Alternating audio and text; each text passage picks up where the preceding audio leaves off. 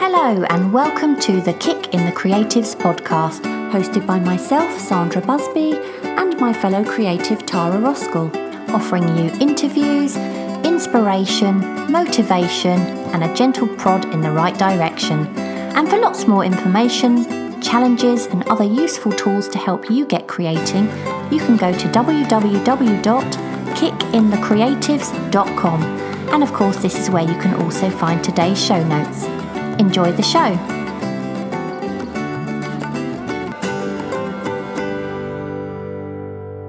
So in today's episode, Tara and I are talking about why it's good to experiment with your art techniques and also ways to help you break out of your comfort zone.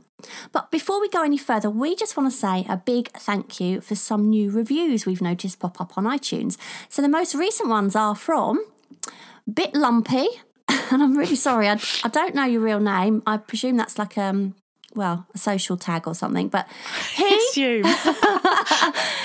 or she says, incredibly useful, inspiring podcast. Just started listening and finding the ideas really inspiring and motivational. Loving this find. So that's really lovely to hear, isn't it? We have I'm Insane, who of course is Deb Sane from our group, and she says, facing your art fears. Some of my favourite episodes are ones exactly like this. Just you two chatting about this and that, creating of course, but also bras and panties, being strapped to a chair, olives, words like gouache and juxtaposition, saying cupboard instead of closet, fizzy drink instead of soda or pop, pronouncing ecology with a long E. I love humour and people who have a sense of humour, and you two just always manage to make me laugh and enlighten and inform me about all kinds of things creative. I also love the fact that you are both stellar artists who don't take themselves too seriously. Thank you both from the bottom of my heart. You don't know how much you and this podcast and the Facebook group mean to me, and how you sometimes serve as a life preserver, and yes, still manic. I'll tell you what, anyone new to this podcast who listened to that will be wondering what kind of podcast this is and where bras and panties come in. But I was really touched, Deb, for you writing that review. Thank you. Yes, so nice.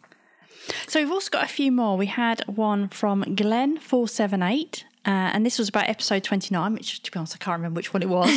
But he says, you two have great chemistry together. Oh, yeah. How nice. He doesn't hear us when we're squabbling off air. No. Then we've got K80 Fab, and he or she says, love this podcast. Funny, practical, down to earth and encouraging. I love listening to this podcast. I am also engaged with the Kick in the Creative community on Facebook and Instagram, so they become like friends. I'm slowly working my creative life into engaging more and more with the challenges they present each month. They really have had an impact on my growth as an artist. I'm now wondering who that is, because that's obviously someone in our group, but they've obviously got a different name in our group. Yeah, I wonder. But thank you anyway. Yeah, honestly, you've got no idea how much your reviews mean to us, and it just makes all of the work that goes on behind the scenes so worthwhile. And there is a lot, isn't there, Tara? Yeah, there is. But as always, we also want to thank everyone who's been sharing their work with us on social media. So we're actually recording this on the 6th of June, so it's very early on in the month, but already there are lots of things that have caught my eye. So we have Paula Jeffrey, and she's been doing some really great cartoons for Cartoon in June. And I've also been loving Bradley Bergin's cartoons as well. We've got Jan Byers, and she's been doing some really lovely drawings for Copyist June. And so has art by Jackie P. But to be honest, I could list loads already. I really could, but we'd be here all day. So what about you, Tara? What's caught your eye? Well, Catherine Slater has been doing some really lovely copyist work. There was one by Toulouse-Lautrec she did. I thought it looked fantastic. And then we've got Claire Dunphy, and she's been doing some urban sketch sort of style drawings, and she'd done one of the Riverside Festival in Leicester. I thought that was brilliant. And I also wanted to give a mention to John Munro, who it's not actually one of the challenges he's taking part in, but he recently got invited to the BBC Writers' Room. So I just want to say congratulations to him. Yay. That's a brilliant achievement. That's amazing. John, remember who we are when you're famous. Yes. Don't forget us. You can be our sponsor. Yeah. So what's new, Sandra? What's been happening? Well, of course, we met again in London a few days ago, didn't we? We did. We did. And which was very good. Yeah, we had a really productive day, and it's such good fun, isn't it? Going out and sketching with someone else. And it was funny because we just before we came onto air, we were talking, weren't we, about, we can go out with our other halves and do a bit of sketching, but you always feel wary and conscious that they might be bored or you're spending too much time, focusing on something else rather than their company. So, of course, when we meet, it's kind of like, right, we've got all day and we both want to do the same thing. So it's great if you can ever find someone to do that with. It's such a great fun day, isn't it? So yeah, I actually think that'd be quite a good episode. You mentioned before that maybe in the future we could do an episode about setting up an art group, because I've been trying to do that as well. Yeah, so maybe that'd be a good one. Or maybe an art group could for some people feel a bit intimidating, but just finding an art buddy, just someone to go out sketch with, somebody with a similar interest. It's like quite like to go out. I don't know. We've had a couple of really good days sketching, haven't we? And we're going to arrange another one for August, I think, August or September. But we're doing one in July. Oh yes, July. Oh gosh, we've got another one coming up in already. Yeah, we've got another one coming up in July. Yeah, and then we've got another one coming up in September. Honestly, can't get enough of each other, can we, Tara? Well, speak for yourself. So we started off in Trafalgar Square, didn't we? And that was great because we kind of tucked ourselves away on some steps. But luckily, you had a lovely cushion with you, didn't you, Tara? Lovely bit of kitchen roll. To sit on. We both had it. Because I hadn't thought about that. Because obviously sometimes in London you can't find a place to sit necessarily, so you have to perch your bum on a step somewhere. But a dirty step. Yeah. So we sketched some people in Trafalgar Square, and that's great because really every angle you look, there's something else, isn't there, to look at, and other people, and it's really good. And there's lots of people just sitting around, so it's an ideal place, I think, to sketch people. Then we found a place to sketch along the South Bank, and that was really nice. So we wandered along the Thames and we sat opposite Big Ben, who unfortunately was covered in scaffolding, so we couldn't even see the clock face, could we? But such a shame, wasn't it? Yeah, it was. But we still had the Thames and the bridges, and I had my mind set on one of the old-fashioned sort of London's lampposts, which I sketched with a bit of the kind of an indication of what was going on in the background, which is one you like the best, isn't it, of mine? Then what did you do there? You did the actual building, didn't you? You tried to watercolour there. Yeah, I had a bit of a disaster trying to do that building because I got the scale a bit wrong. So I had 2 attempts at that, and I really wanted to do watercolours, but it was one of those buildings that has loads of windows, which I think I've mentioned before. I don't like windows very much, lots of windows. So yeah, that was trouble with that one. And we also had a nice ice cream as well. We did. I'm more greedy than you though. I had a double ice cream with a flake. Then after that, and if anyone goes to London and you want to draw buildings, we have to tell you about level 6 in the Tate Modern. Actually, it's funny because we didn't actually do a lot of sketching there, did we? Because we'd been along the South Bank, which is a view of all the buildings across, opposite. The Thames and stuff, exactly. Yeah. But when you go to level 6 at the Tate Modern, there's a cafe, and it's got basically one whole wall is practically like a postcard view, isn't it? It's just one long glass wall, and you just see the London skyline, don't you? And it's an amazing view. It really is. It's fantastic. But I hate drawing buildings. So it wasn't so much geared towards me, but you wanted to draw buildings, didn't you? So I thought, that'd be a great place to go. So we went there. And then we finished up in Covent Garden, didn't we, where we treated ourselves to a couple of drinkies. And I think we both sort of sketched the people around us, didn't we? But God, that was so busy, wasn't it? Oh, it was heaving. It was, yeah. and it was. But I actually really enjoyed it. We had a really nice spot there, didn't we? We had a great spot there, really good. And it was so sunny. We both felt so hot all day, and it was a nice breeze there, wasn't it? And had a couple of drinks, finished with our final sketch, and then we just kind of relaxed for the next sort of hour, didn't we? And yeah, and made our way back, didn't we? Yeah. Do you know what I thought as well? Because I really thought I wanted to draw buildings, but I definitely prefer people. Yeah, me too. And you were actually really, it was really different sketching with you this time, which kind of goes into what we're going to talk about in a bit, because you were much more experimental. I don't know if you're going to talk more about that later. Yeah. But you really experimented with your sketches this time, whereas last time you were doing more, I'd say, drawing, weren't you? Much Yes. more detailed. Yeah, I mean, last time I literally took my biro and a sketchbook, and I was, I think you're right, I was drawing rather than sketching. And this time I took my Lamy Safari pen and a brush with some water. I also took some coloured pens as well, didn't really use those, but I thought I'm going to try this technique and just try my sort of loose scribbly technique and just draw a bit of ink into it with my brush. It's really effective, actually. And I'll tell you what I was doing last time, I was taking 20 minutes to draw a person. This time I drew an entire bench with about 9 people sitting along it in about 10 minutes. Not even that, probably. And I think I found a style I'm really liking, I'm really enjoying. I mean, I really liked your ones last time as well. They were great drawings. It's just not so great when people are moving, is it? Sort of thing. No, they're more exactly that.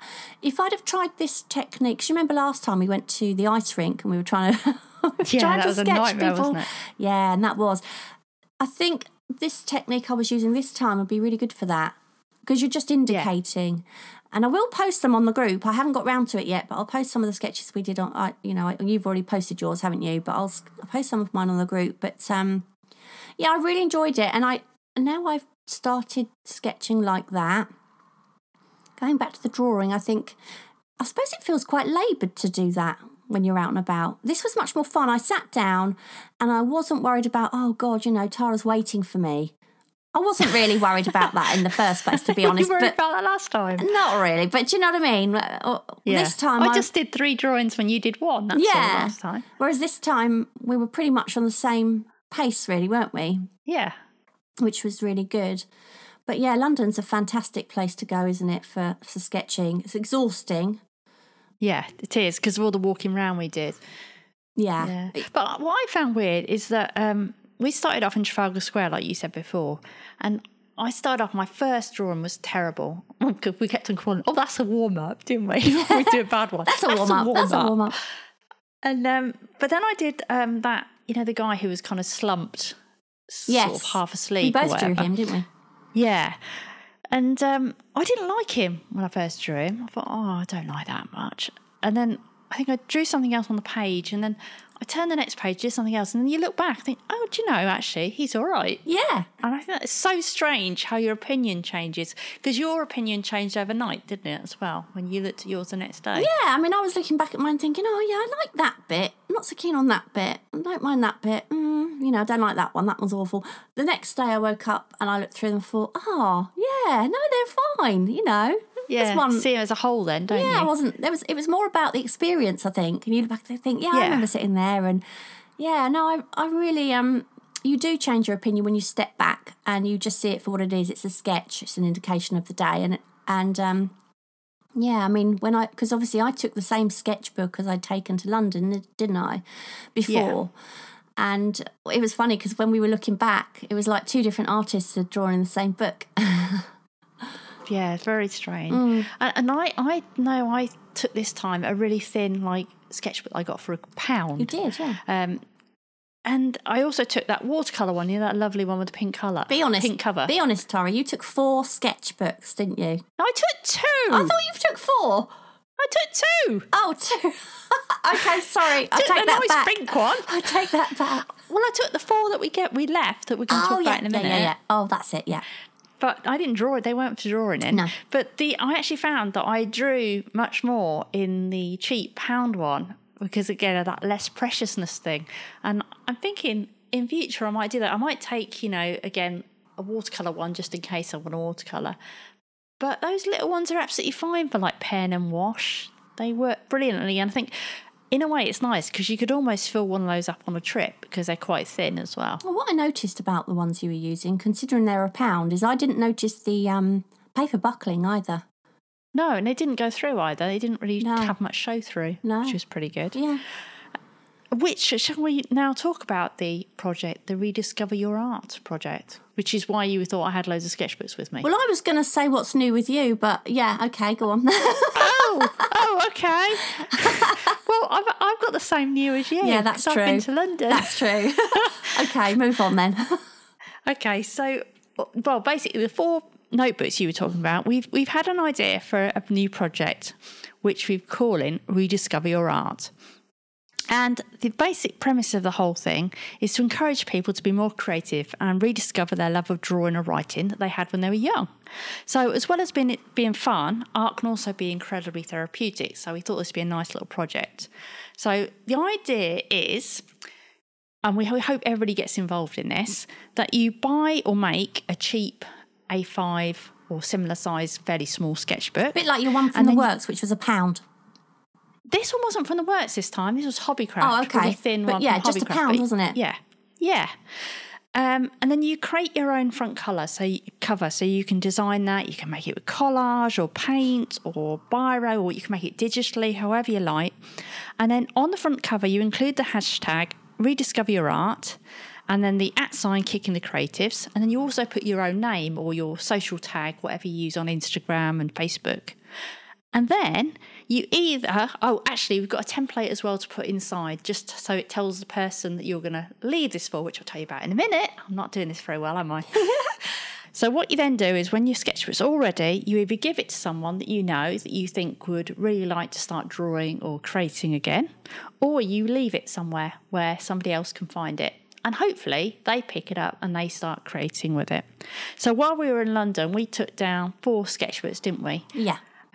We did those digitally, so we printed out some covers that we created that had all our sort of pink graphics that we do for Kicking the Creatives. We printed those out, and then because I was very embarrassed about doing it, you were hiding them places, weren't you? Yeah, and I think it's important to kind of think about where you're going to leave them. So places where creative people might hang out, maybe. Yeah. You know, we left one, didn't we, in the Tate Modern Level 6 cafe along that postcard window, because that's a place where a lot of people might draw. Yeah, definitely. We also left one outside a pub at a table, because usually you feel more creative when you've had a few. Where else did we leave one? We left one at the end. We left 2 actually on the table of the cafe at the end where we were. Oh, at Covent Gardens, yeah. Yeah, when we were having a beer and cider. No, because I took one home, didn't I? Because I said, we left one there.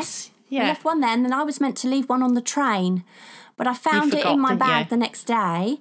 So I was like, oh, no, I forgot. But it was funny. Yesterday, Adele, my daughter, who is pregnant, she asked me to go with her to her scan, which was in the hospital. And I left it on a chair in the maternity unit. Oh, great idea. Because I thought, pregnant ladies, you know, when you're at the final sort of few weeks, it's harder. You don't tend to work then because you're preparing and all the rest of it. So that's when you might have a bit of time to get a bit creative. So I thought that'd be an ideal place to leave it, actually. So that's what I did.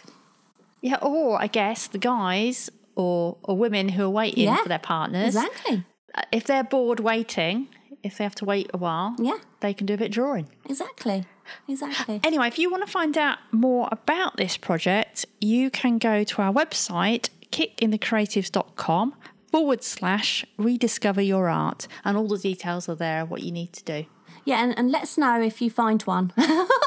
Yeah. Make sure you tell us. Anyway, we'll get on to today's episode, shall we?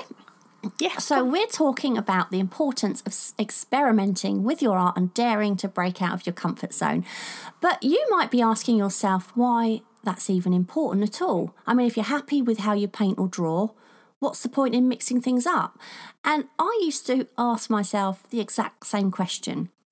So I'm going to fess up from the outset to anyone listening who isn't yet familiar with myself and Tara. So Tara, you're the one, aren't you? You bore easily and you experiment with just about every technique, style and medium known to man. Whereas I've always been more reluctant to experiment. And to be honest, it's only something I've been doing a lot more of since we started Kicking the Creatives back in, very beginning of 2018. And basically that's only because I've had to. But I'm so glad I have, because it's so easy to stick to what you know because you want to master one technique. And whilst there's nothing wrong with that, by never experimenting with new techniques and mediums, not only could you be missing out on a whole lot of fun, but you might even be denying yourself the opportunity to evolve as an artist. And I'm not talking about changing your style here, because I'm certainly not interested in doing that, but we're talking about ways to play alongside it and to have a bit of fun, discover a part of yourself that perhaps you didn't even know existed, like I have. I mean, you know, don't you, Tara? I always said I accidentally became a painter because I tried to be a sketcher. I was too, what's the word? You put off sketching, didn't you, almost? I was too, you know, when you're careful and I ended precious. Precious. And I ended up turning into a still life painter who paints in quite a realistic style. And, you know, and I don't regret that at all, because I don't want to change my painting style, but I always wanted the fun of just sitting there and sketching fast, you know, quite quickly, and just, you know, having a little reminder of my day. And if it wasn't for what we've been doing, I think I still wouldn't be doing that. I'd still be drawing around a corner behind a wall and taking ages and feeling like I couldn't go with someone because I'm too slow. But I don't feel like that now. And it's because I've been almost forced to experiment. And now I totally get why it's so important to do that. Yeah, I mean, it's probably quite weird, because in a way I would like to have a painting style, except I don't like painting much. And that's probably, I'm probably experimental. I think I'm definitely more of a sketcher, as in I'm much better at sketching than I am when I try and paint things neatly. Yeah. Almost. I'm much better at doing things quickly than I am to try and do things. And I would never have the patience to do things like you do. But I think there are definitely degrees of breaking out of your comfort zone. So personally, I wouldn't want to use oil paints. No, whatever. I'd experiment with acrylics, but not oil paints, because that's a definite, I don't want to. It's too slow for me. Yeah. But if you normally paint or draw realistically, you don't suddenly have to sort of throw a paint around. You could just change it up a little bit. Maybe try changing your subject matter, or experiment with using one colour or a very limited palette. Or you could use a palette knife rather than a fine brush. And like you say, you don't have to completely abandon your style. It's just about stretching yourself and discovering new things. Yeah, I mean, I really don't sort of think, oh, I'm going to experiment with my painting. With me, it's more experimenting alongside it, because I really enjoy painting and I'm happy with the style I've developed. But I think by experimenting alongside it even, sometimes I think you can get so absorbed in your own, what you know you can do, that you forget to try new things, and that can be what makes it really fun, you know, rather than serious business. And I think that's so important in art. I mean, you were even saying that when we go to London next time, you're going to try colour. Well, I you use definitely colour. wouldn't have done that. Yeah, no. I mean, obviously, when I paint, I'm, you know, my paintings are very, very colourful, but my sketches, I've always been just using like a pen or a biro or whatever. But it's funny, isn't it? Because when I got to London, I said to you, didn't I? You'll never guess what I've done. You'll be so proud of me. And I opened my sketchbook, and inside there was like 3 or 4 different pages where I'd collaged over the pages. I was like, I'm going to draw on these. Anyway, when I tried to draw over them, I realised that they didn't blend. The ink didn't blend on them. So actually, they're the only three pages I didn't draw on. But the thought was there. They do work quite well if you just have a small element of it. Yeah. You've actually got a video about doing this, haven't we, in Art Kick Sunday? Yeah. But if you only use small elements of paper like that, it's okay, because I think then you get quite a nice mix of, okay, watercolour brush pens won't blend on that bit, but they will blend on this bit, and it's quite a nice sort of contrast. Yeah, it didn't work for me because I wanted to use my ink as a wash, but I've used it at home, the collage, and it works really well for if you're going over with just like a brush pen or something like that, but not so much if you want to, you know. Not for the water ones, no. But if you never went to art school, one of the first things they'll get you to do is experiment with simple mark making. And I remember having to do this myself, and I thought, God, this is going to be so boring. But what you do is you divide a bit of paper into small squares, and then you have to use one tool and use it to make as many different marks as you could possibly make. And I'll tell you what, it's amazing how many different marks and actual textural effects you can get, just by changing how you use something, or by adjusting perhaps the pressure or the angle or the way your wrist moves. We recently made a YouTube video, actually, didn't we, for our Art Kick Sunday, demonstrating just how many different marks and textures you can make with just a simple biro pen. And when you use your imagination, you can go on and on. And when you've done that, then you can do the same thing with other materials. So perhaps the first time you'll try a biro pen, maybe the next you'll just use ink. I don't know, or there's all sorts of things. You might use a twig, but it's surprising how versatile some of the simplest tools can actually be. And then, of course, you can learn by that, and you can use those techniques in later sketches. And that's where it becomes easier to just take one tool out with you, because you can do a lot with it. Yeah, I've experimented with things like cotton buds, and they're quite good for painting with, because it makes you create much more bolder marks than you would, and they're non-precise as well. Yeah. And it's really nice for creating faces, actually. I use cotton buds and ink, and also things like I've tried skewers, that you have kebab with. And then I think I've talked about this before, but that creates quite a scratchy mark, and you can get a real contrast as well if you put two of those sort of things together. So I think I put together the skewer with a kind of, those kids' sponge brushes. Have you seen those? You get like a sponge on a plastic stick sort of thing. No, I don't think I have. Oh, well, I use those in conjunction.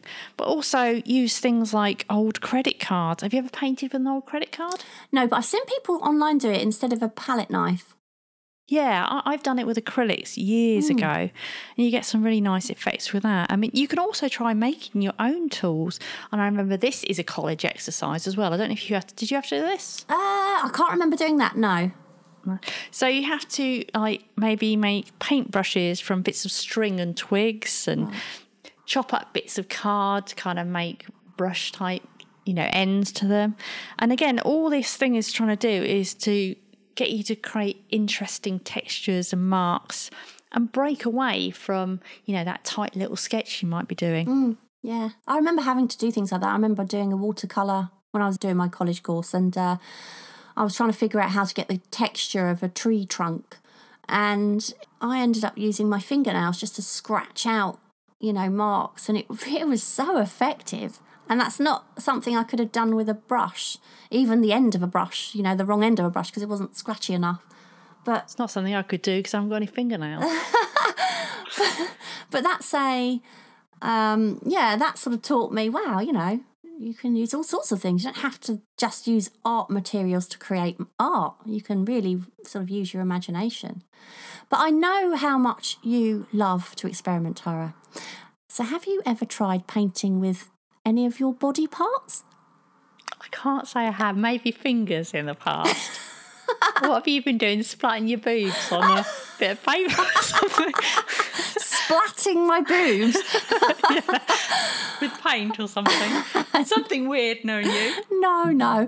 But one of our challenges was actually finger painting, wasn't it? I think somebody asked us to do that. I can't remember who it was now, but somebody said, I really like to do finger painting. And we did one of our quick kicks challenges, didn't we? I can't remember what month it was, but we decided let's do a finger painting challenge, and everyone was having a lot of fun. And it was really amazing just how good that some of the work was, and how many marks you can make, with your fingers. It doesn't even have to look like finger marks, but of course you don't have to stick with your fingers. You can experiment. Well, I remember years ago there was some adverts, and it was something to do with the rugby and the British rugby team. And what they did was they got the rugby players to kind of get covered in paint, and then they had to run at a bit of paper and kind of hit the bit of paper. And the images were incredible. No doubt they adapted them a little bit, but absolutely amazing, because you just got that amazing sense of movement. Like the guys who were actually they were really running, because they were kind of running into this paper. And it's very much like the show, isn't it? What's that show we watched that we both love? Portrait the art one. Artist of the Year? No, the other one. Landscape Artist of the Year? No. Oh, BBC Painting Challenge. That's the one. Yeah. Well, they do loads of real experimental stuff, don't they? Like paint with brooms and all sorts. Yeah, they do. Yeah, it's really good. It's funny what you were saying about the rugby team, because I remember watching, and this is what I thought you were going to say, Portrait Artist. Oh, right. Portrait Artist of the Year a few years ago. The winner had to paint, oh gosh, I'm not into boxing, so I don't know who he was, but it was a boxer. And right. And this boxer, partly they just have to do a few warm-up things. And then he actually got this boxer to dip his boxing gloves in paint and just box like this massive bit of paper. And there was all sort of paint flying around. And yeah, so that was funny. Did he paint over the top of it then? I can't remember. It's quite a long time ago. That sounds like a really nice idea. To actually have the person's fist prints in it. The winner was Christian Hook. I know that much. I saw this really funny thing, and it's totally unrelated. Well, it's sort of related, but nothing to do with art. But in New York, an agency, like a creative agency, had gone round and put up these punch bags all around the city. And it was just like, if you're in a bad mood... Like, whereas with paint, you could go up to these things that says use at your own risk and punch these yellow punch bags, which I thought was really clever. It's not a bad idea, actually. No. Do you know what I saw once? And I can't for the life of me remember whether this was actually a serious thing or whether it was on a sitcom or something, but I've got a feeling anyone who remembers this, please write in and tell me where I saw it. But I'm not even sure if I should say this online, really, but I'm going to... go on. I want to know now. So basically, there was a couple, and like I say, I can't remember if it's a serious art thing or what. But I think I know what you're going to say. Do you think you know what I'm going to say? Maybe you'll be able to tell me where I saw it then, but there was this couple, presumably artists, I would have thought, and what they would do is they'd lay a huge sheet of paper on the floor. And then they would both take their clothes off. One would paint themselves with one colour and the other one would cover themselves in another colour paint, so it might be orange and blue or something like that. And then, shall we say, they'd get very friendly on the paper. And you know what I mean. Yeah, I do know what you mean. They'd get very, very friendly on the paper. And then afterwards, what they would do is they'd let the paper dry and then they would sell this abstract painting of their experience, which was basically, Did they sell for much? A lot. Oh, God, that's worth doing then, isn't it? Well, I don't know what Kevin would make of that.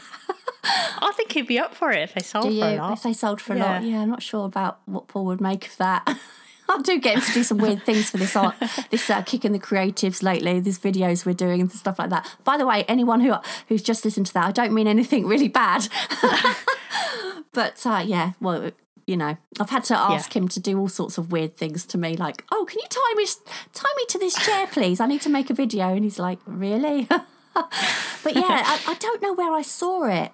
But I remember it as well. Do you? So it was obviously on TV something, somehow, wasn't it? yeah. But how weird. I'm not sure about that. But if you're scared to do anything too drastic, like that, I mean, I wouldn't want to be doing that. But you know, try your usual style, but maybe over something like a different the surface. It might be collage, or it might be you use canvas normally, but perhaps you want to try an aluminium panel, something like that. With collage, it's easy. All you need to do is stick some interesting bits of paper down. So, for example, I know, Tara, that you've used torn out pieces of an old annual recently, but there's no end of possibilities here. And then once you're happy with your design, you can then draw straight over the top.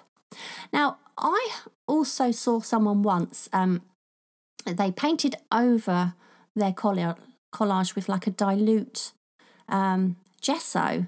So the the elements are more subtle through the white, because you can kind of dilute it with a bit of acrylic, can't you? And I've done it with acrylic paint, where I've put collage down and then just put white. You can put white acrylic as well. Yeah, because I've got some gesso and I added a bit of white acrylic, and I thought, I'll do that for my sketchbook in London. But what happened was when I put the gesso over the top, it really did crinkle up badly. So I just tore it out and thought, no, it's no good. But I don't know, maybe You don't need the gesso. Hmm? You can just do it purely with white acrylic as well if you want. Yeah, if you do it dilute enough, then... We don't even need it that dilute. Well, you want some of the elements to show through, though, don't you? Yeah, but you can kind of wipe it. Yeah. So if you put only a tiny bit of water, put it on. If you've got something like text, if you just then smear it off with like tissues, they only leave bits of it showing. That works quite well. I wouldn't think tissue would be a good idea, because wouldn't that just leave bits of tissue all Don't worry, over it? don't worry about it. I don't know why you're worried about it. You put all sorts of things on a collage. Yeah, well, not seriously, obviously. If anyone wants to know what we're talking about, go back and look at our collage video. Yeah. But yeah, I mean, I tried this, like I say, with recently with some of my own drawings. So I just stuck some really brightly coloured torn bits of paper down. I drew over the top with a simple black brush pen. And the fact that it was on a coloured background just added a bit of powwow, compared to the one I'd drawn on the previous page, which was just like on plain white paper. It really was. It was really lovely. And actually, my daughter came and saw me, and she walked into my studio and she said to me, wow, I really like that. It's really modern. That would make a really good, In fact, I think you said it would make a good print, didn't you? The one with the African lady. Yeah, really nice. But, the ones on plain white paper, even though some of those are much better drawings, they didn't have the same sort of punch, I suppose. Yeah, no. That was really nice. And it was only simple, wasn't it? I think you only... Yeah. Did you have 2 colours down? Yeah, just had... No, yeah. I had 3 colours, but one colour was just a really small piece. So it was just... Right. Yeah. Other things you can experiment with is cutting up bits of magazines and arranging them. You could collage them as a starting point for inspiration and then actually use that as a basis for a drawing. Or you can actually use it as the collage in itself. You can cut up the elements and make a little character. And we've done a video on this as well, where I used a wooden wine rack and a fancy kettle to make a little character. They were basically the starting point, and then you draw based on that. And just to be clear, these were pictures in a magazine of those things, not the actual... a photograph of a wooden wine rack and a posh kettle, one of those posh, see-through ones. Mm-hmm. I've also been meaning to try out a similar technique to create an abstract face, and I was thinking, and I might try this for an art kit video, cut up different elements from different magazines and then maybe do a sort of composite of those, but I haven't tried that yet, but I'm looking forward to doing that one. I've also been meaning to try out a similar technique to create abstract faces, which is to cut up magazines, take bits of faces from different places and make some sort of composite of it and then draw it. But I haven't got around to that, so that might be something I'm going to try in the future. Yeah. And do you remember, Tara, that programme on, I don't know what, it might have been a BBC programme years ago now, and it was called Changing Rooms. Yes, the one where they go into someone's house and completely destroy it and then call it a makeover. Yeah. Well, one of the presenters was, I don't know if you remember, Carol Smiley. Yeah. Now, I think it was Carol. Don't quote me on this. I think it was Carol Smiley that I saw on another programme that she was on. Can't remember what it was. But what she'd done is she'd spread out sheets of newspaper on the floor and she was drawing sort of big charcoal figures across these sheets of paper. And then what she'd do is she'd roughly tear out these figures and then put them like in a frame. So you had this torn out bit of newspaper with these charcoal figures on. And the drawings were really, really good. She was obviously really artistic, but there was something about the fact that they'd been drawn on this newspaper that just gave them that kind of extra interest. And they just wouldn't have looked the same, I don't think, if they'd just been on plain white paper. So that was the first time I'd ever seen something like that being done. Yeah, it sounds really nice. It'd be really nice to see those in person, wouldn't it? Because what they used to do in some of those places, sometimes they looked nice from a distance, didn't they? Yeah. Oh. But then you can imagine how bad it was. Yeah. Yeah. Because they just didn't have enough time, did they, to do anything? No. But like with those newspaper things, what made it even better was the fact she hadn't cut them out neatly. She'd torn them out and then she'd mounted this torn newspaper and then put that within a frame. And it was just so effective. Yeah, I think tearing that had such a lovely edge, doesn't it? I remember for graphics years ago, I remember doing things where I'd tear out, try and make a face or something, but you do it all out of torn paper. Yeah. So you couldn't. Again, it's like making your own tools for painting. You can't be totally accurate, and that kind of adds some sort of niceness to it. Yeah. Yeah. But you could also try to work in reverse by adding white to black paper. So I've tried drawing a 5-minute drawing like this, which was really fun. So I got a black sheet of paper and then used like a white gel pen and just made marks. And of course, wherever you've got shadows, you just leave. So you're only drawing the lighter bits. And there's also those scratch boards. Do you remember them? Scraper boards? Oh, I really hate the idea of using those. Oh, when I was a kid, I used to absolutely love them. My mum reminded me a while ago that I can't remember how old I was, but I must have been really into horses at the time. And I put an advert in one of the horsey magazines, like a free one, that I would do scraper boards of people's horses.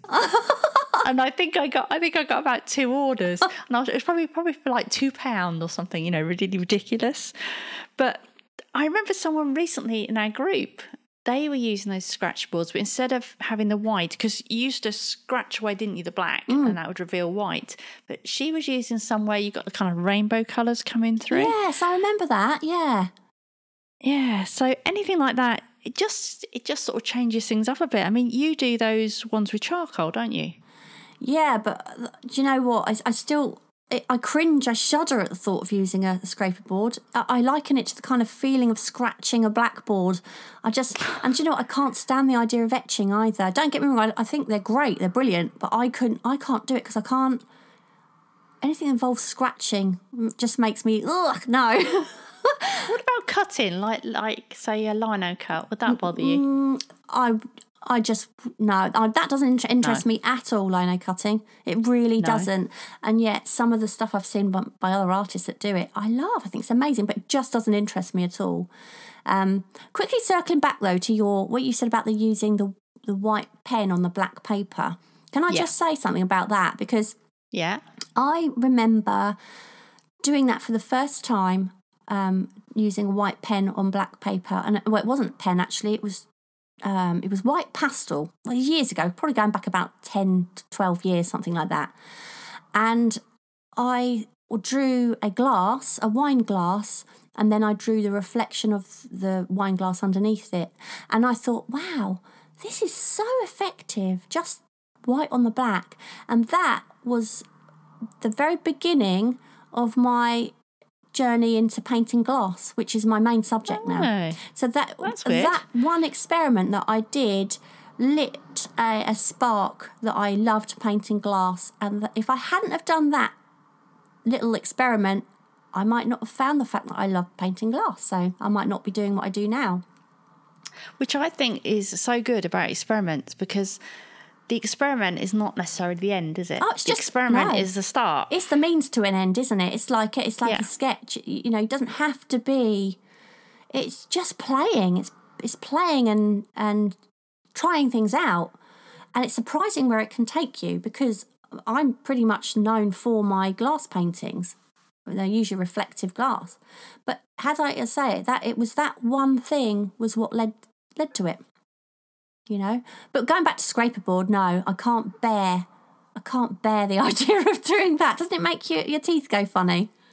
Well, I haven't done it for years, but I used to really quite like the effects that you could get. And it's so interesting having to think the other way around, because you're so used to, putting black or, darker tones on things rather than working the other way. So it's quite an interesting way to work. And I think it can just...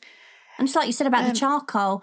Charcoal's another great way of doing it, because you can... I've done this before. I don't use charcoal anymore because obviously the dust involved in a oil painter studio is not great. And I also hate getting quite so messy. I can't bear the powdery stuff. But I used to play around with it, and it's really effective. So what you do is you'd smudge like a willow charcoal across a piece of paper, and you'd sort of smudge it in or wipe it over with a rag. And then you kind of draw with a rubber or an eraser, if you're American, a rubber. So, because a rubber's a condom for them, isn't it?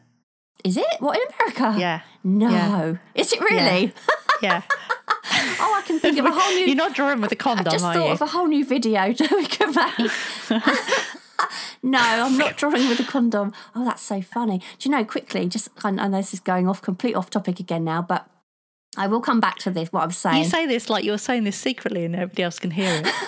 I remember I've got an Australian friend who you probably know, Tracy Fletcher King, who we've actually had on our show before, and we've talked together for years, and but she's Australian and obviously I'm English, and we would chat away and on our emails and talk about, you know, her life in Australia and mine in the UK. And I don't know whether I sent her a photograph of my wellies in a massive great big puddle. And she came back to me and said, "Oh, I really feel sorry for you." She said, I live in my thongs over here." And I remember thinking, okay. Too much information. Wow. I didn't expect you to be sharing that much information so early on. And it was funny, I just laughed, but I thought she was taking the mick and saying, yeah, I live in my thong. Because thong obviously here is basically a pair of very small string-like knickers, which are basically good for nothing. I was thinking she was talking about knickers, but of course she wasn't. She was talking about because we call thongs flip-flops over here, don't we? Yeah. And they call flip-flops thongs. So, yeah. How did we get on to... Oh, yeah, the rubber. I don't know. I've learned something new. Yeah. So what you do is you smudge in your charcoal, and then with your eraser, you lift out the lightest areas, and then you'll go into the darkest areas with more charcoal, and that can be really effective. So you could try it with, say, just a simple, I don't know, bowl of fruit, and what you do is you shine a light on it, and then you just pick out those very, very lightest areas with your... I worry about saying rubber now. Eraser. A razor. So you lift it out, and then, yeah, you just darken the darkest areas, and it's really effective. It's a really easy way of getting a three-dimensional form. Do you know, I bought some charcoal. I bought some from my favourite place, The Works, the old cheapy one. Yeah. I haven't tried it yet. Which type did you use? Did you buy because you can get the willow variety, which I really like, or you can get the compressed, which I don't? I think this has got a mixture. I'd have to open the drawer and have a look. Yeah. But I know it's got, I think there's a pencil in there, and then I think there's a stick. I can't remember.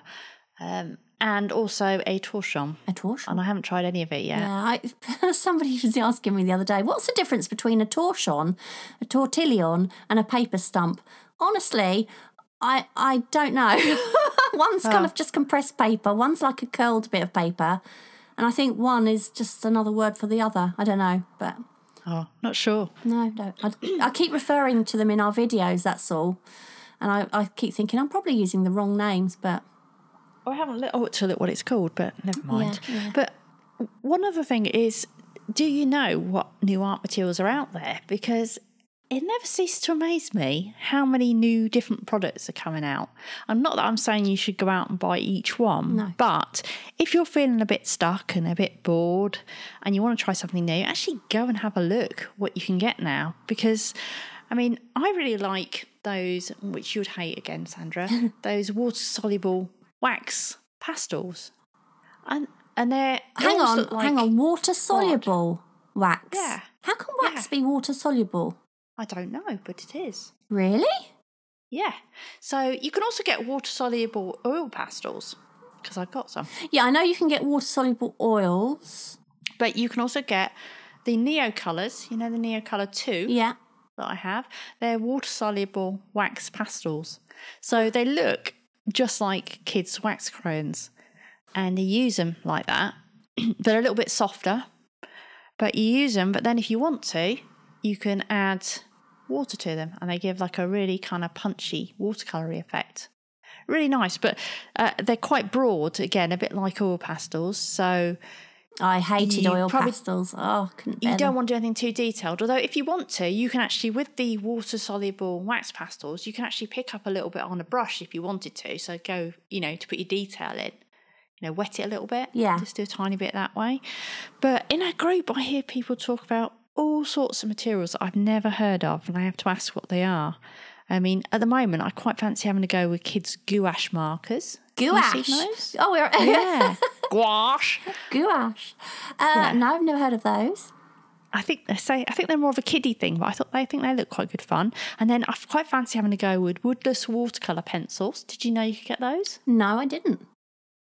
And also Inktense blocks. I quite fancy having a go at those. I've got the Inktense pencils. Yeah, I have as well. Yeah. No, it is. But- It's and that's, I think, where being part of a group is a good thing, because you kind of see things like this that you wouldn't normally have heard of, and you can kind of, you can experiment. It's really good. And it makes such a difference, doesn't it, to your work if you try using a different thing. Like with the pastels, it forces you to work broader. Yes, which I would hate.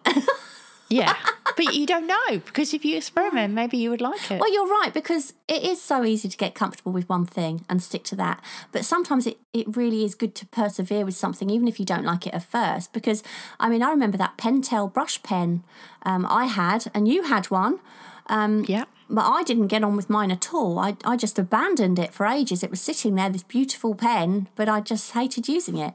But then a little while back, I think it might have been when we went out sketching the first time, wasn't it? Did I pick it up again? And then I still didn't like it. Okay, that's right, because I was using it to draw some of the statues in a couple of minutes, like 2-minute drawings in the museum. I remember that.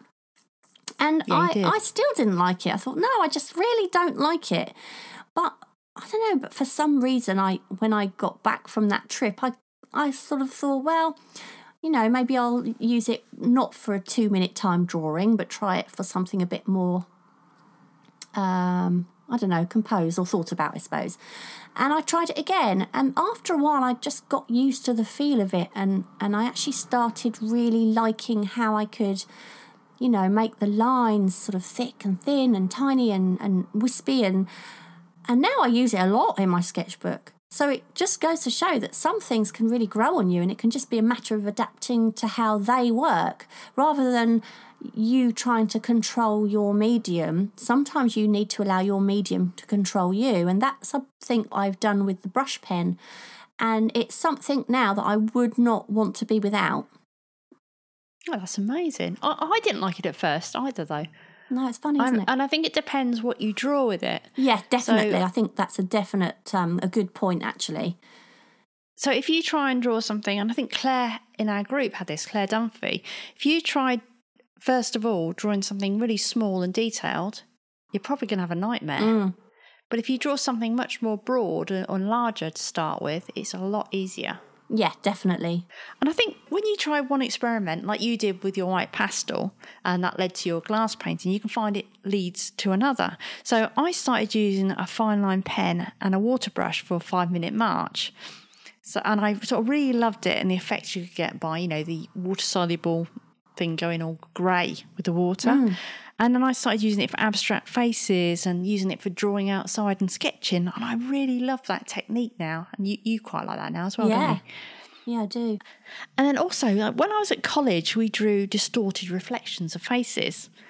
And I've taken that a step further and started messing about with an app where you could distort your face. And we made a video of this as well, didn't we? How you could create sort of caricatures of your faces. But it's only then, after doing that first experiment to make our video, that I suddenly thought, there's lots of other things you could do with this. And I started creating those very, those orangey abstract faces I was doing. Yeah. The basis of them started with me messing about with distorted faces, and then I would just completely change the colours and exaggerate them more. But it all started from that one little thing. And really, it started from that idea at college, then progressed to the distorted app. Yeah, it is. People sort of say that saying it's a journey is a cliche, but it is, isn't it? Because it's surprising you just take one little turning down one avenue and then it takes you to a whole different place. Yeah, and that's why it's important not to be scared and not just to keep on the same route. But you could have a go at combining different materials and using them together. And I've seen this before on gallery walls. And I have to say, I feel a hypocrite saying this because I never do this myself. But that's not to say I don't love it when I see, other people doing it. I mean, obviously there are certain combinations that wouldn't be a good idea, such as using acrylics over oils, for instance. But I've seen things like where people perhaps use soft pastels over watercolour, and that works really well together. Or, I don't know, there's all sorts of things you can do. But just see how different things interact. I mean, I keep seeing charcoal and watercolour together and thinking how much I really like the look of it. And I've always thought, well, how do you do that? Because I've seen people do it, and I always assumed that you'd put the watercolour down first, obviously, because I think water on charcoal would smudge. Yeah. But actually, some of them do it the other way around. Really? And they just embrace the fact that it smudges. Some of it's going to go a bit smudgy. So that is something I'd really like to try. You might like the soft pastels in the same way because that's colour, and I know you love colour. Yeah, I have tried. You mean the chalk pastels? Yeah. Those ones. I have tried those in the past. Years ago, my mum's got a picture on her wall, actually. I did of my brother when he was little in pastels, and I did quite like them. But you've got... Always with medium like that, I don't like that they're so impermanent, aren't they? Yeah, I did a drawing of my dog, dog we no longer have, and that was in soft pastels. And it's such a shame because I don't trust their longevity. I think they're great for experimenting or for something you are literally going to put straight behind glass. But if you're not... I kept this drawing in like a sleeve, in a plastic sleeve, and I'd fixed it. But even...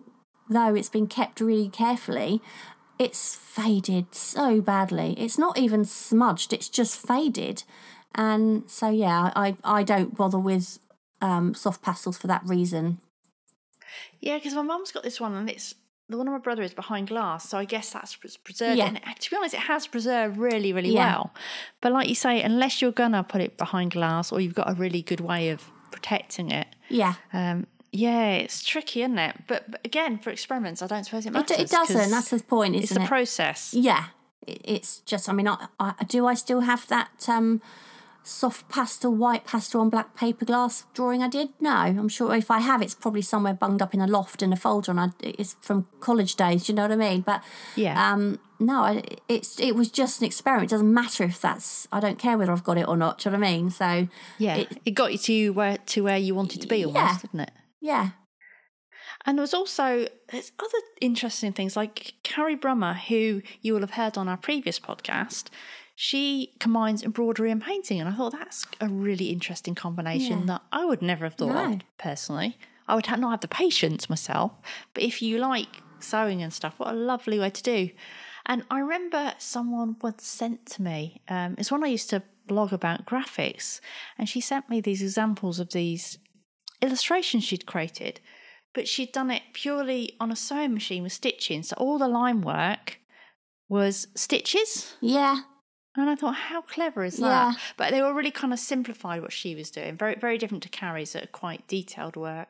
Well, I went into a gallery once in Tunbridge Wells, and there was she was an artist / seamstress, because she had all these canvases on the wall. And they looked like paintings originally, but when you sort of got up close, they were actually made of different bits of material that had been sort of stitched onto the canvas. And it was like things like cups and saucers, and they were really quirky, like egg cups. And I really, really liked them, but there was no painting involved at all. It was literally just stitching and material, but it was because it was on a canvas, it kind of made it into this quirky painting. Nice. I remember, was it last year? Landscape Artist of the Year. I mean, I don't know if I know a lot of our listeners are from America, aren't they? So I don't know if they'd be able to see it, but there was a lady there who was painting the landscape with a typewriter. Did you see that? No. So what she would do is she would just all these people just painting away, and she's like, you know, that real clicking noise of a typewriter, but she was using an old-fashioned typewriter, one where you have to kind of, you know, bang the keys down, and then the thing would flick up like an Agatha Christie movie, you know, and it would print the letter onto the paper. So she was doing that, and you could hear her clicking and clattering away in the background, but she was creating this landscape out of just letters. Wow. And and she'd go over some bits, obviously, again, and she'd keep, you know, you have like this wheel that you pull forward and backwards. They're the real old-fashioned, like a rolling pin at the back. Sorry, I've never typed in my life on one of those, so I don't know what it's called, but she'd sort of keep going down and back and over the same bit a couple of times to make darker shadows, and different letters would create different marks, and it was so clever, really clever. And what she did was, it was so good, but when you actually got up close, it was just a bunch of letters. Really funny. How odd. Yeah.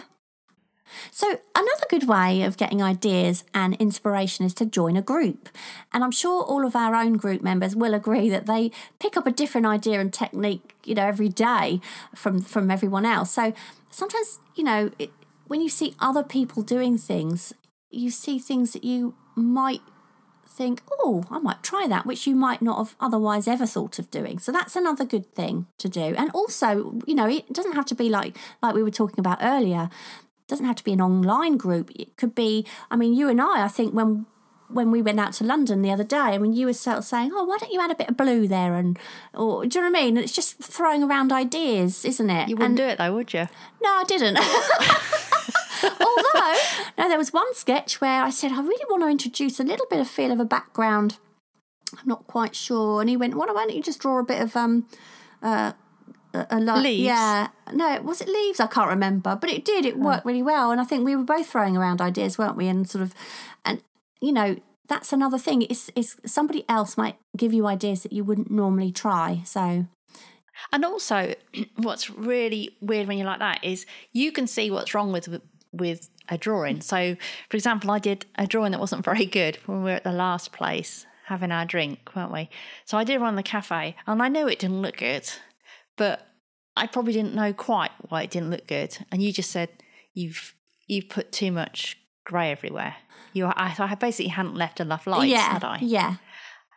But even though I knew I didn't like it, you can't necessarily see straight away why yourself, whereas someone else can. Yeah. And it's fun. It's interesting, though, because I did a sketch at the same place and I didn't add enough shading. No, so we did completely opposite. But at the end of the day, we'd both had a couple of drinks by then, so... Well, no, I'd only had one, actually. Oh, well, I'd had two. So that probably... I reckon we can forgive ourselves for that. I think I draw faster than you, but you drink faster than me. Yeah. Yeah. Well, I couldn't drink what you drink. You drink cider, I'd be on the floor after one. Yeah, I couldn't do that. Yeah, so you could also start a challenge with a friend or do something new. You could both take an online course together. Now, we have been thinking about doing this, haven't we? Yeah, trying it.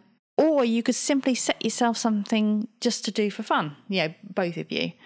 And actually, this is how we started off Kicking the Creatives as well, isn't it? It all started off from messing about, challenging each other. Yeah. We just wanted everyone else to join in the fun, didn't we? Yeah. Exactly how it started off. Or you could join an existing challenge. So, I know that last year we mentioned Linovember, didn't we? And that, I think, was last year we did that for the first time. And we had a couple of people who tried lino cutting for the first time and they absolutely loved it. And I think at least 2 or 3 of them, continued doing it long after the challenge had finished and mentioned, just how surprised they were that they enjoyed it as much as they did.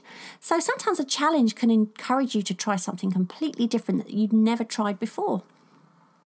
Yeah, I'd never really done much in the way of abstract, but I really enjoyed creating semi-abstract faces for our Abstract April challenge. And I think what happens is when you first start it, because it's so alien to what you normally do, you get some real flops. Yeah. And you just, it's almost like you're poking around not knowing what to do. It's quite a weird feeling. And then eventually you do something and you think, okay, I kind of like a bit of that. I think how I can develop that. Almost how you've been doing your sketchy style, Sandra. And at first you didn't know where to take it. And then that's developed a little bit more, hasn't it, since then? Yeah. But it definitely... It's easier the more you do of something like that. I was just about to say, with confidence, I think that's the thing. It's trying anything for the first time it feels alien. But the more you do something, the more confident you become with it. And like in London, I sat down on that Trafalgar Square step and I wasn't worried about, I was just like, I'm just going to do it, because I'd been using ink and wash and I was feeling more confident with it. And now I feel... a couple of years ago, I'd have sat there thinking, got to make it look, I've got to get the shapes right and this right and that right. And you kind of have, but you can be very suggestive in a sketch. And suggestive. Do you know what I mean, though? You can just, you don't have to, whenever you're experimenting, the best thing to do is just not be precious about the result. Just have a go and have a bit of fun with it. Well, you made me laugh, actually, when we were sitting on the Thames and you were drawing. Well, not on the lamp. Thames, we'd have drowned. No, near it. And you were drawing that lamp, weren't you? The lamppost. And then you were saying, yeah, the lamppost. And then you were saying, oh, I think I'm going to put the bridge in. I don't know how to put the bridge in. Yeah. Well, I was going to indicate it.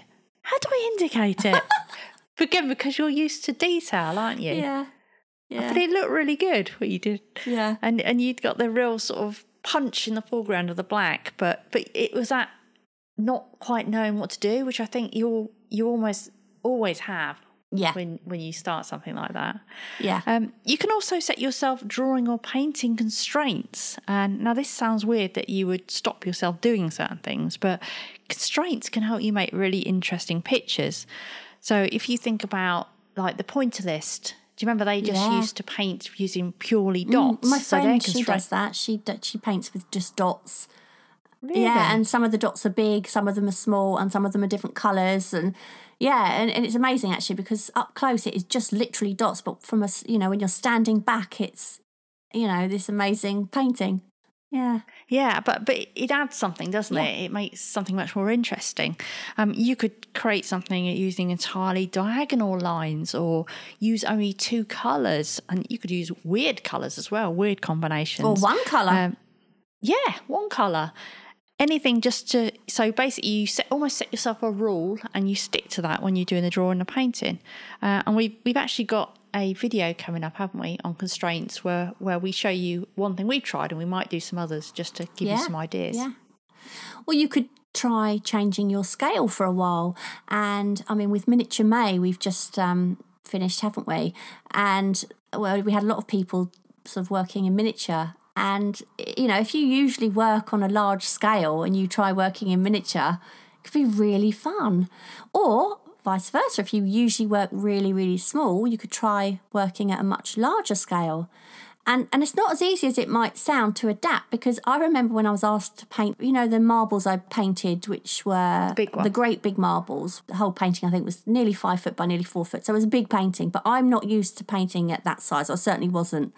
But a couple from the US asked me if I would paint them some marbles. And of course I was like, yeah, I love painting marbles. And they gave me the size, which I thought was in centimetres. But it turned out that the size they were giving me was in inches. I said, did you say inches? You do mean centimetres, don't you? No, I mean inches. I thought, wow, I have never painted that big before. I've painted fairly large, but not that big. And you kind of think you can do the same style painting, but just on a bigger canvas. But that's not how it works. You kind of have to adapt your brush strokes and even your brushes. You have to adapt a lot to do it. And it actually wasn't easy, but I was so pleased when I'd done it, because it showed me that I could. And I probably wouldn't have painted something as large as that had I not have been in that situation.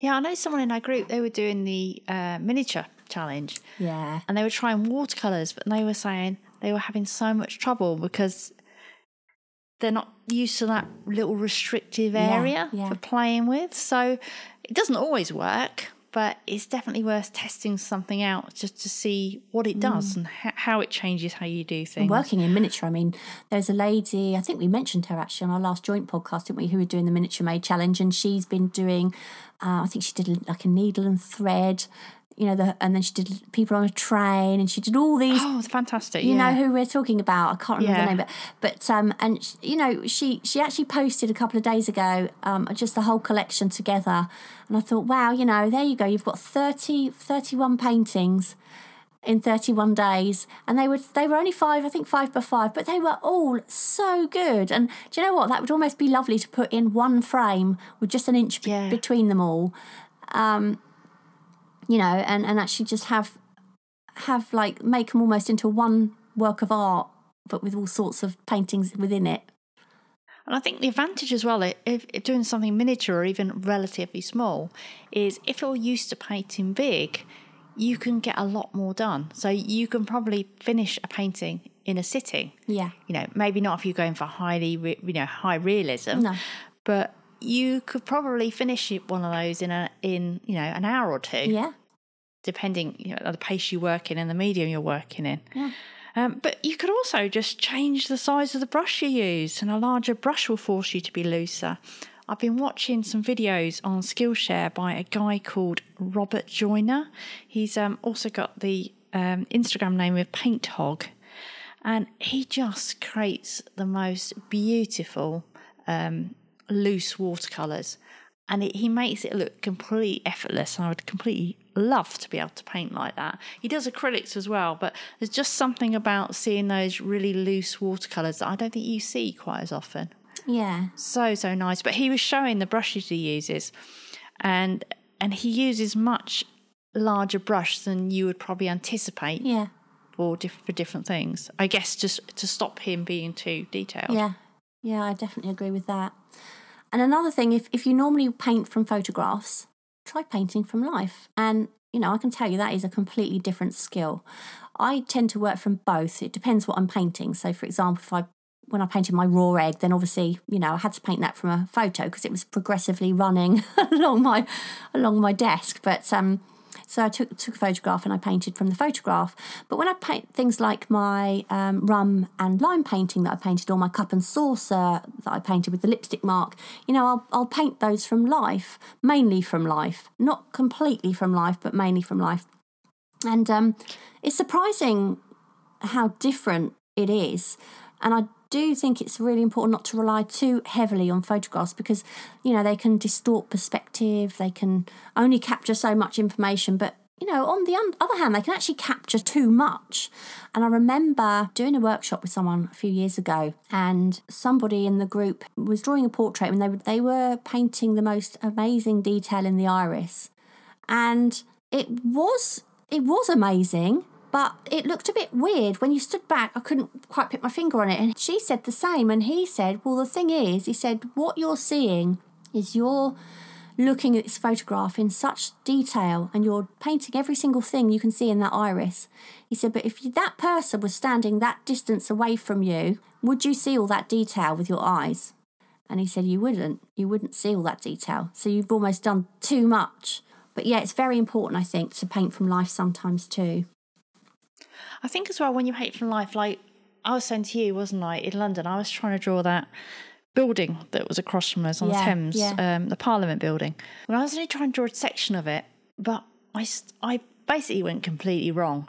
I started drawing it and I intended it to be quite small on the page, but I'd drawn it completely the wrong scale because when you're sitting there, it's not like, because when you take a photograph, you've got your composition sorted out. Yeah. You can see how much of it fills the page. You can see where each bit comes to. Yeah. But of course, unless I'm sitting there holding like a little viewfinder, because obviously you can make yourself a little viewfinder, it's much, much harder. And I really need to work on that. But it makes so much difference because you have to think how you're going to frame things and and there's so much more thought there. And the same applies to sketching. I mean, obviously I sketch a lot as well, obviously for Kicking the Creators, but sometimes that is from, a lot of the time it's from photographs because, we're just, you do have to practice. And I'll tell you what, photographs are fantastic for that purpose, for practicing.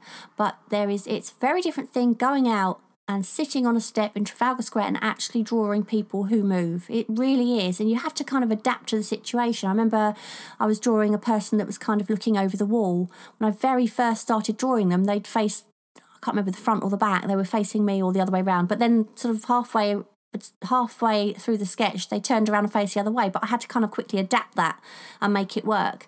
And, that's the beauty of kind of almost, you get more movement, I think, as well, when you're kind of having to change things around, and I don't know.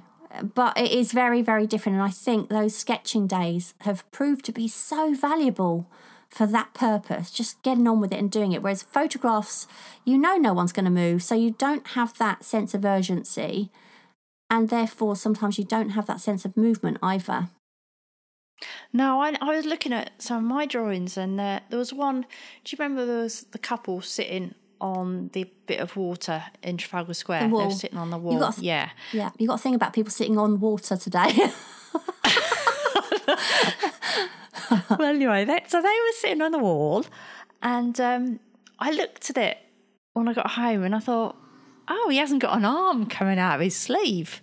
It's like I've drawn his sleeve in, how he's sitting there, and she hasn't really got an arm coming out of her sleeve. But you think, it actually doesn't matter, because you look at it as a whole. Yeah, it doesn't matter. It's armless. Yeah. An armless mistake. Very good. But what I mean is, you can leave things out like that and your mind fills it in. Yes.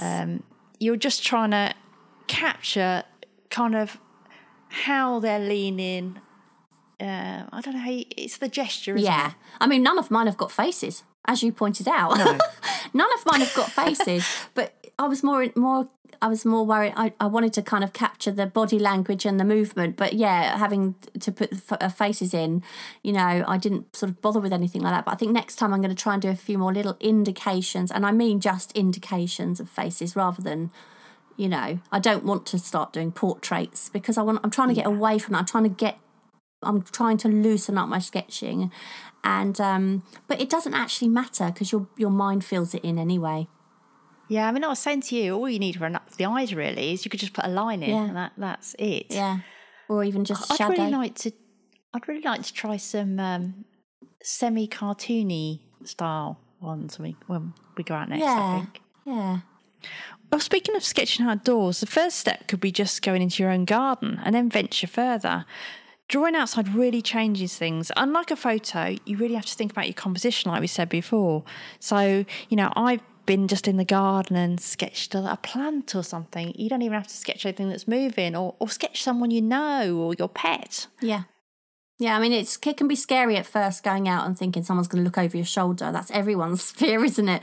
But funny enough, you do get used to it in the end. When we were sitting outside on the steps of Trafalgar Square, a few people kept kind of looking, and one bloke even took a photograph of us. Did you see that? Yeah, I did. I've deliberately put my hand over my sketch. No, but you kind of get used to it in the end, and the more confident you get with your drawing, you don't care anyway. But it's just that, because I used to be terrified of sketching outdoors, but I'm not so much now. I'm still aware when people are around, but I think, well, I'm never going to see them again, so it doesn't actually matter. But yeah, I think you're right. Start somewhere where there's not many people around, maybe. Yeah, where you feel comfortable. Yeah. And you can try sketching things perhaps different to what you would normally. So, for instance, I paint still life. That's what I paint, and I love painting still life. And I've no plans to change that. But it's interesting that very rarely do I draw it. The only time I'll ever draw out a still life is if I'm roughly working out a plan, a composition for a painting. But in my sketchbook, it's almost all figures. And I suppose partly it's because I want to make sure I don't neglect those skills. But also I think it just keeps things interesting, to do something a bit different. Yeah, I mean, I really don't like still life, but I think sometimes drawing or painting something you don't like is quite an interesting thing to do. It's an interesting thing to revisit now and again. I know last year you encouraged me, didn't you, to do some still life little drawings. And so when I was on holiday, I filled a few sketchbook pages with objects that I found in the holiday house.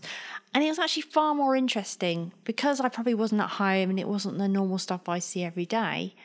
I actually really quite enjoyed it, whereas I would have told you, no way, I don't want to do it. But you weren't picking up things and arranging them to draw. You were just finding little corners of the room, weren't you? A lamp and a few books or something. Yeah. And you were just drawing it as you find it, weren't you?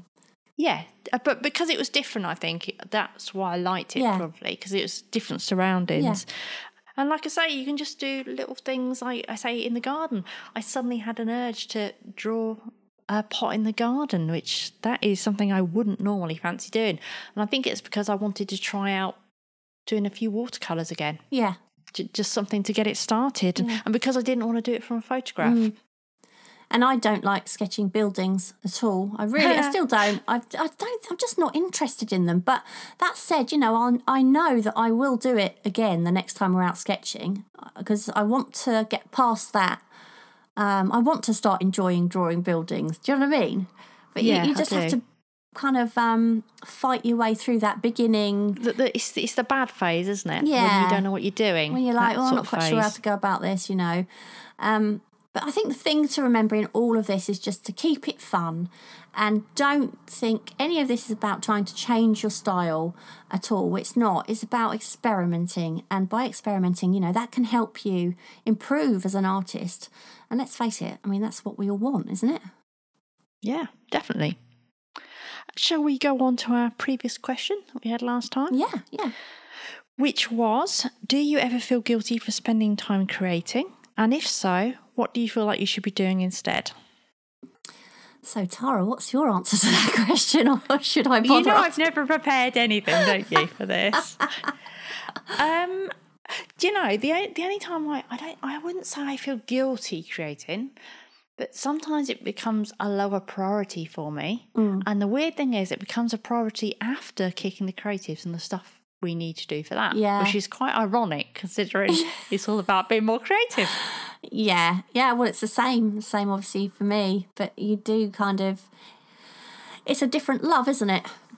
Yeah, it is, and we're being creative in different ways with that, aren't we? Yes, definitely. I think had we not have been doing this, then I would have just been carrying along doing what I did, painting a lot, not sketching hardly ever.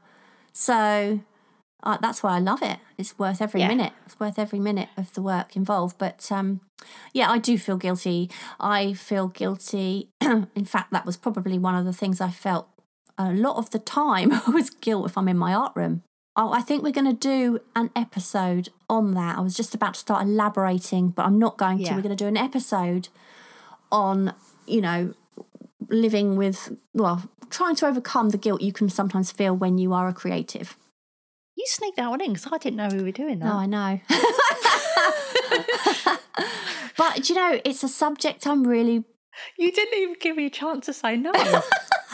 Well, you can't now because I've publicly announced it. I noticed. The thing is, though, I feel like it's something I feel quite strongly about because Obviously. Yeah, because I've had it such a lot. I've had that sort of... I've been a guilty creative. I felt the guilt of a creative, even though no one makes me feel that way. It's me that makes me feel that way, no one else. So I think I just really wanted to address it because if ever there was a podcast I wanted to listen to, it would be on that subject, I think. So yeah, it's not a democracy, this podcast, is it? Oh, no. Sorry, I thought you'd seen it on the list. Yeah. Anyway, on to some of the answers we got. So do you ever feel guilty for spending time creating? And if so, what do you feel like you should be doing instead? And Nordla Jassart, she says, absolutely not. But I permanently feel guilty for not spending enough time or no time at all creating. And that, I think, is the right way round. Yeah. Yeah, but that's like a complete opposite thing, isn't it? Maybe we should cover that if you'll allow that. Yeah, why not? Yeah. Okay, so we've also got Lynn Choir Artist, and she says, yes, there are times I do. Usually I feel like I should be spending time with the hubs or working on my business. The working on my business guilt I usually sometimes counter because I'm trying to create more so I can eventually expand the business with surface design. But with the hubs time, it's been a struggle. I'm trying hard to restructure my day so creative time is built in and not taking over some other area of my life. And I've got Danny Chen.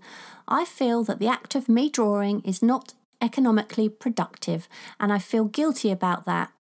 And other times I feel like I should be experiencing life instead of doing bad drawings, but I feel better after finishing it. But I think that's so sad, Danny. Yeah. I think that's where sketching from life is so good, because you're drawing and experiencing life at the same time. Yeah, and I think Danny shouldn't worry about his bad drawings. A bad drawing is just a step towards getting a good one. Exactly. And we all have those, let's face it, don't we? Yeah, you've got to do a lot of bad ones to get a good one. And also, yeah, definitely. And also, what you think a bad drawing is, you'll probably find a lot of other people will think it's great. Because we're always our worst critics, aren't we? Our own worst critics. Oh, definitely. So just keep at it. Keep at it, Danny. So I've got Jola Kedra Art, and she says, I don't feel guilty. I feel sad that there's not enough time in the day to do everything that I need to do. I've got Laurie League, cleaning up the house, doing yard work, so many things I should do. That can all wait. Yeah, definitely.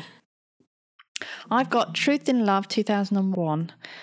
I felt like I should be organising at one point, but my mum passed away recently and now I feel guilty doing any crafting. I'm not really sure why.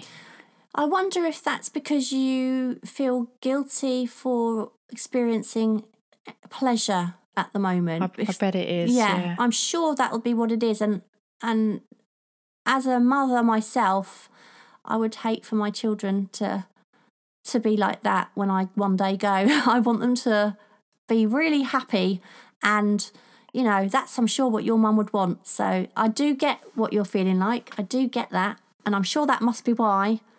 But I suppose in that case you have to ask your mum in your mind what she thinks about it, and then you surely know what she would say back.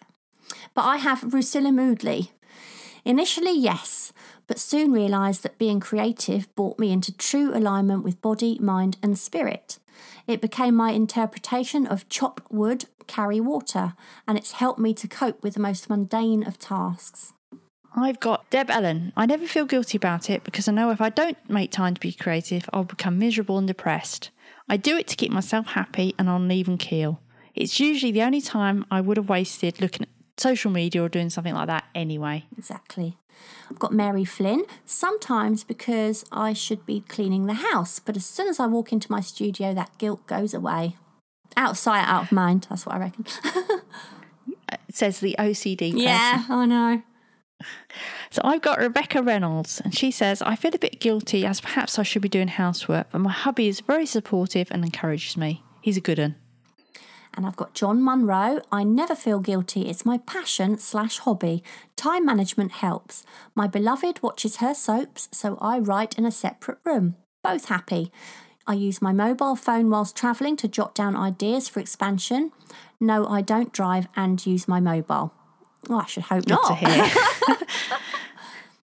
I've got Morwenna Walcock, and she says, sometimes, and there'll be lots of other things I think I should be doing, which actually, when I think about it, are other creative things or exercise, getting out, walking, or on my bike. I think it has something to do with my concept of time. And I've got Dorothy Walker. I never feel guilty doing arty things or gardening. My kids are playing poker, creating music, playing instruments, writing poetry, or listening to music. No guilty feelings for anyone here. Yeah, I do think it really helps when the people you live with have, passions of their own. That's for sure. I've got Krista Crescenzo, and she says, I never feel guilty once I'm doing it, but I do feel guilty thinking about it sometimes. So then I feel I have to do the things I need to do first, even though creating feels like a need to. Yeah, and that sort of can be a bit of a procrastination thing, can't it? Because I've done that in the past where I feel bad that, I should be doing this. So I think, I'll just get everything I need to do out of the way. So I'll unload the dishwasher and I'll whip the hoover around. And then by the time I get into the art studio, I feel drained. Do you know what I mean? Yeah, you don't want to do it anymore. So I think it's important to get, that stuff you can get in the studio first, get that done, and then you can think about doing everything else. That's the only way, I think that's the only way around you can do it, to be honest. And I've also got Mumsy Savo. Never. I'd have to go to Tesco with himself. She makes me chuckle. So she uses it as a good excuse then. Excellent excuse, yeah. I've got Bradley Bergin. Yes. Everything seems to be neglected in my mind. That is why I usually don't create until most everyone is down for the night. Even then, I think I should be doing something more productive. And I've got Miok Art Dis. Yes and no. When I'm creating, I want to create other stuff, such as comics, other pieces, or write. But that creating gets in the way of homework and chores. And I've got Nia Edmonds, and she just says that she feels like she should be doing housework. And Angela Murphy replied to Nia with, do it like me and sweep the room with a glance. Perfect. I've got Linda Butler, and she says, I hate to say this as my husband is really supportive, but I do feel guilty sometimes. Yeah. Same here. And we have a brand new question for you this week, which is, what is the wildest thing you've ever done with your art materials? So what is the wildest thing you've ever done with your art materials? So what is the wildest thing, Sandra? Oh, got friendly on a bit of paper with Paul the other day. I thought that might come out. No, I haven't thought about that. Sorry. I haven't either. So As always, you can tweet us your answers at Kick Creatives or let us know in the Facebook group, which if you haven't joined, I highly recommend you do. We'll put the question up there too, and also on the Facebook page. And of course, you can also find us on Instagram at Kicking the Creatives. And don't forget to pop over to our website at kickinthecreatives.com to find out how you can take part in some of our upcoming creative challenges. And of course, there you can also subscribe to the podcast so you never miss an episode. And if you're enjoying the podcast, we'd be so grateful for any reviews if you'd like to leave them. Or even just a little star rating if you don't have much time. And also, you can now subscribe to our weekly YouTube video if you want to learn something creative every Sunday and see Tara and I making complete fools of ourselves at the same time. But that's it for today, and we will see you next time. Yep, see ya. Bye. Bye. Thank you so much for listening. We hope you enjoyed the episode, and if you did, perhaps you'd like to share it and leave a review for us on iTunes. Back soon.